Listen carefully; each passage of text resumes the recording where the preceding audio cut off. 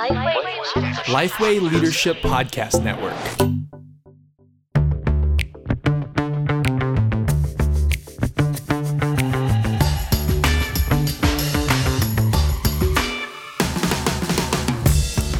G'day, I'm Derek Hanna. And I'm Madeline Galea. Welcome to The One Thing, a podcast designed to give you one solid practical tip for gospel-centered ministry every week. Madeline, how you doing? Pretty good. We're talking about welcoming today. We are. Talk to me about your worst experience, not of being welcomed in a church, because I'm sure that hasn't happened. What's the most unwelcome you've ever felt anywhere?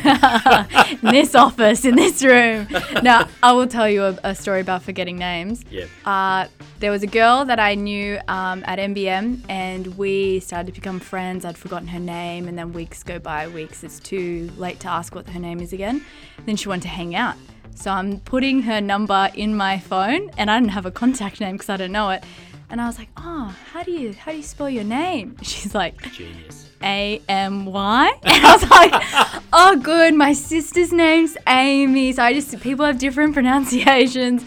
I kind of lied a little bit there, sorry. But Is it a double A, a triple Y? Yeah, no. Complicated name. But if her name was Beth, I might have been a bit screwed there. Yeah, that's not good. Well, listen, we would never forget your name on this podcast. Anyway, The One Thing is brought to you thanks to Geneva Push, the Australian Church Planting Network. For the past 10 years, we have had the privilege of seeing 100 churches in Australia launched, and we are aiming for 200 more by 2030, which is a huge work. And under God, that's what we're praying and working towards, and we would love you to join us for that. But for right now, you have pressed play on another episode of The One Thing, and as flagged before, we are talking about better welcoming in your church. The expert, and I don't say it lightly because she's had a lot of experience in this and thought into it very deeply, is Madeline Galea today. So, Maddie, as let me just get a little bit of background for you, because you've worked with a number of churches in this welcoming area, both in leading the ministries, but you've also done some consults for churches to help them think through it. What for you have been the big revelations? Just quickly, because we're going to unpack some of them. What have been the big revelations as you've been growing in your understanding of this area? Yeah, I think people genuinely want to, make their church welcoming and loving. And when you hear the feedback of, I'm never coming back here again because I wasn't loved, it does hit people pretty hard, those serving or ministers. So I think there's usually a great intent to want to make the church loving. It can be difficult to know what's the best next step. What do I need to implement now? Anything from you've got the systems and processes side of welcoming and integration, and then you're also trying to create a culture of you actually want the members of your church to be welcoming. So I think there's two sides to it. Culture takes a long time to change, and systems and processes are difficult to think through. Yeah, that's good. Just as we kick this topic around and started off as well, just thinking theologically as well, I've got some thoughts, and we were talking about this, you and me, with Tom, who's helping us make sure everything goes smoothly today as well. Theologically, what thinking have you done into this? Why is it that we want to push towards being a welcoming church? Yeah, I think, if you're walking into a new church and you're deciding, do I want to be a part of this or not? You hear a great sermon, the band's great, you look around, you think, these are my kind of people, but no one says hello, no one's loving, no one's welcoming. I doubt you're going back. I probably wouldn't. And I think it's jarring we preach about love, we sing about love and a welcoming and loving God, and if the congregation is not reflective of that, it jars a lot with people, and rightfully so. And I think, we are called to be loving repeatedly in the Bible, and without love, we're a gong, a clanging cymbal, and it's pretty ugly. Yeah, it's good. Yeah, when we were talking before, Tom nudged me in a particular direction. I preached on the prodigal son a few weeks ago at church, and Tom was talking about, we do serve, and we are served by welcoming God. And that image in Luke 15 of the father waiting for the son to return as well, and the joy he has when he returns is so incompatible sometimes to people's experience of a church and them coming back. It's quite nerve-wracking walking to a church if you haven't been there before. And so that welcoming God that we serve, who loves to see people return to him, is such a powerful metaphor in the Bible. As well, I think in terms of the vision for the church and what we exist for, we long to see people not just come back to church as a kind of corporate institutional gathering, but to come to know Jesus and to grow to be like him. So the whole drive behind welcoming is not just so people feel good about being there, but so they experience what it looks like to be part of the new creation in this new community, come to know Jesus in that, and then grow to be like him, as we're all trying to do. Infallibly, we don't always get this stuff right, but we serve a welcoming God. We want people to know Jesus. And so that does drive us to ask this question of, what does it look like for us as a church to not only care for those who are there, but to welcome the person who might be seeking and asking questions, that lost son or daughter. So, yeah. So let's get down to some classic fails. This is like Funniest Home Videos. What are the things that you've seen are the obvious points or the consistent points that churches just don't quite get this right? For an actual welcomer, the kind of the conversations that go badly are assuming someone's a Christian. As you meet someone who comes in saying, "How'd you become a Christian?" If they're not a Christian, they're now in an awkward situation where they have to let you know. Asking if it's their first Sunday, maybe they've been there for 5 years and you miss them, those kind of things. I mean, welcomers, like body language is one of the biggest things. Smiling, being friendly. Yeah, Derek just gave me a big smile, which is actually kind of creepy. Don't do that. I had my arms folded as well as your daughter. Yeah, terrible body language. Yeah, but open body language, smiling, being friendly. People pick up on that really quickly. And I guess maybe a big fail is not having a process at all. You can't keep track of who's at your church, who's left, attendance, those kind of processes. Yeah, it's good. I always want to keep reminding churches when I talk to them, everyone has a process and everyone's got a structure. Often they're just awful. They're not thought through, but they exist. They're just often very, very poor, and they lead to a dead end. Yeah, we can talk about process later, but like database sounds boring, but it's like how you love people, and I think it's how you know how to love people if you've got a database. Because if they haven't been there for 3 months, that's a different call to you haven't been here for 2 weeks, or you just, if you don't know where your people are and what they're doing, you don't know how to love them. Yeah. You've offended our whole audience. The percentage of our audience that loves databases right there. Oh, no. That's terrible. Good on you. We need you. We really do. That's right. We do. Yeah, you like IT kind of stuff. Yeah, I do like IT stuff. Yeah, look, when it comes to welcoming, we can distinguish between before the gathering, during the gathering, and after the gathering. And so often welcoming is reduced down just to that moment, that first contact. My job as a welcomer is to hand you the bulletin at the door and then kind of job done. But a great welcoming experience is much more than that. So can you talk to us about what it looks like to do that well before, during and after for a great welcoming experience? Yeah. So I'll look after all of the kind of membership, which is just kind of connection and integration for 6 p.m. at Grace City. So if someone's walked into the building, they're there, they see there's a Regio desk, there's hopefully a guy, girl combination of hosts, of welcomers. From there, they're checked in, offered Acquium and masks if that makes them feel more comfortable. They also get given a voucher, which is just a picture of a coffee mug, and then also a dinner voucher. And the thinking behind that is there's like paid coffee at church, there's dinner every week, and for regulars, we ask them to pay if they're able to. But we recently got the voucher because if I'm told as a new person I get coffee or dinner for free.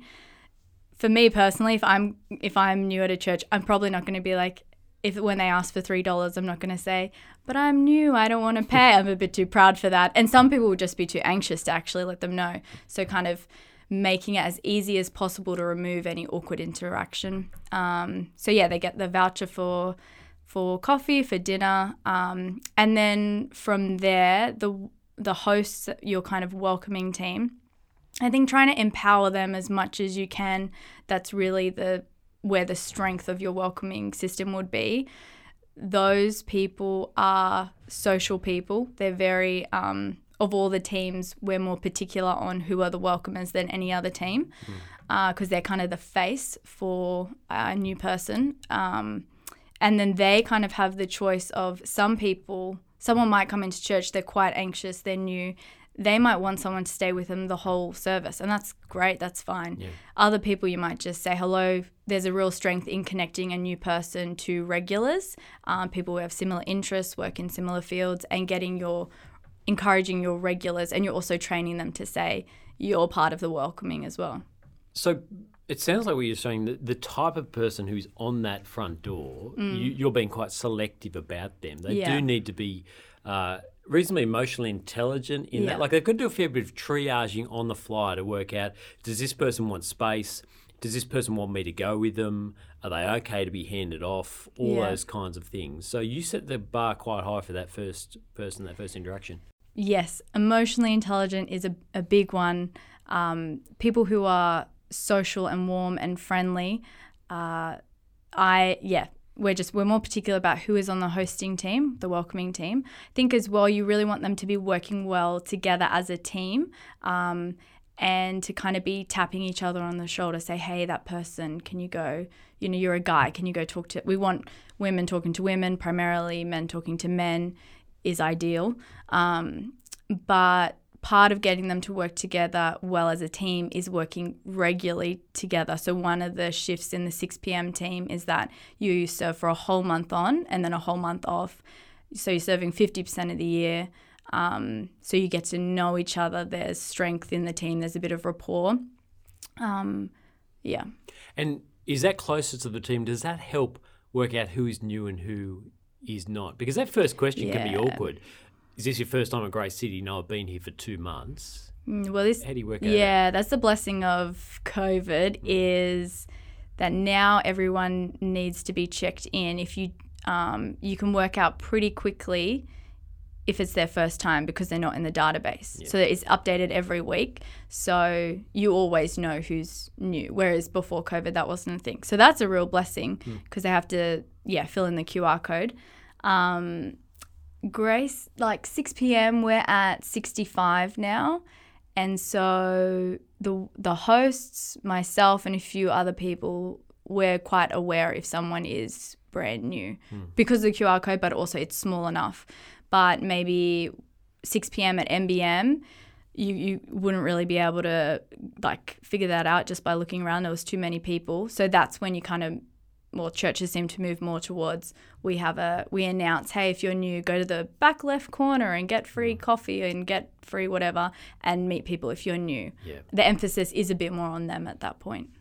Okay, talk to us about during the gathering, the welcoming there, because you've flagged a few things about sitting down with people sometimes or working out how to hand them off to someone who's regular, but how do you welcome during the service? Grace City they're very thorough. They do a great job at the MC at the beginning of every service will flag, this is where we're heading for the service. And it's like, this person will be preaching, we'll have some songs, we'll have an interview. It's really a play-by-play of what will happen, and then also welcoming people to join us for dinner afterwards. That was new to me, that kind of level of detail each week. But I do quite like it, because if you're an unchurched person, I think that's who it's most helpful for. Like, church is quite a foreign concept to them. But as a regular member, I've actually found that helpful, because every time I'm like, obviously I know where we're heading. I was here last week. It's exactly the same spiel every week. We know where we're going. But as a member, it's helpful to be like, oh, that's being said, because that's not normal for everyone, and there are new people in this room. So I think, it's helpful to get your members, switching their brains on.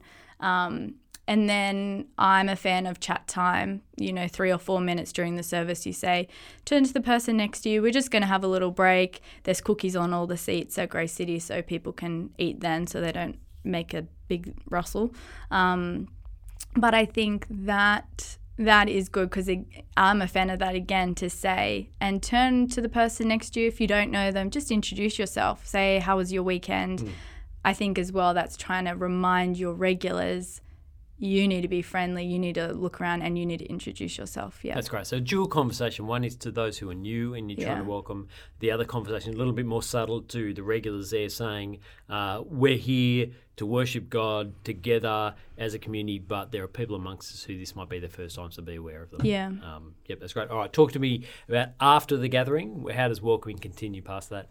Yeah, so 6 p.m. we have dinner together every week, which has been a great blessing, and people just are more comfortable over food, so it's been great. So most people would stick around, nearly everyone, I would say, maybe 5-8 people will head off. And what the welcomers, the hosts, are doing at that point is they're communicating with each other. They've got a WhatsApp group, they're communicating throughout the night, whether that is they go in and sit with, that's during the service, but they might go in and sit with a new person during the sermon. But post-service, it's also, okay, who are you going to sit with over dinner? I'll sit with these people.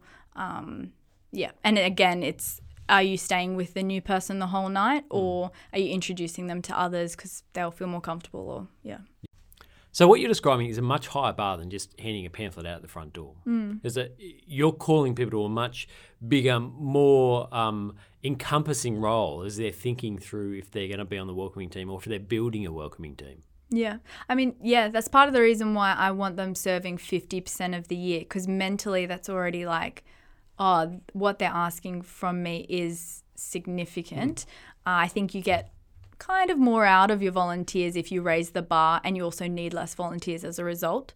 We were talking earlier about how, we ask a lot of someone in the band or someone in kids' church, and I think the same kind of needs to be for welcoming, hosting, whatever you call it, because it's already hard enough having a high bar, to effectively welcome people. So I've never seen it possible where someone's lowered the bar and people are welcomed effectively and feel really loved at the end of it. So I'm not sure if the alternative. So big takeaway from this is if you're thinking through welcoming, you can't do it half-baked.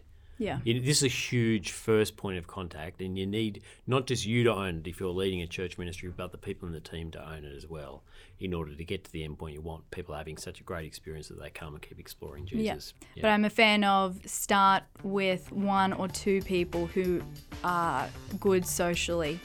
Don't grab 10 people and the wrong 10 people. Better to start small and get the right people, especially for this ministry. I think it's the one where you rely more on their inherent gifts as opposed to, I can teach you how to make an average coffee.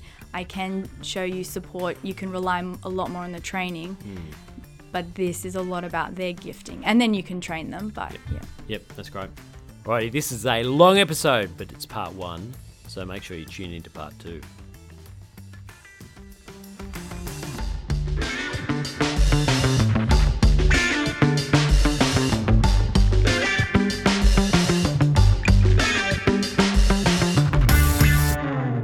Don't say g'day.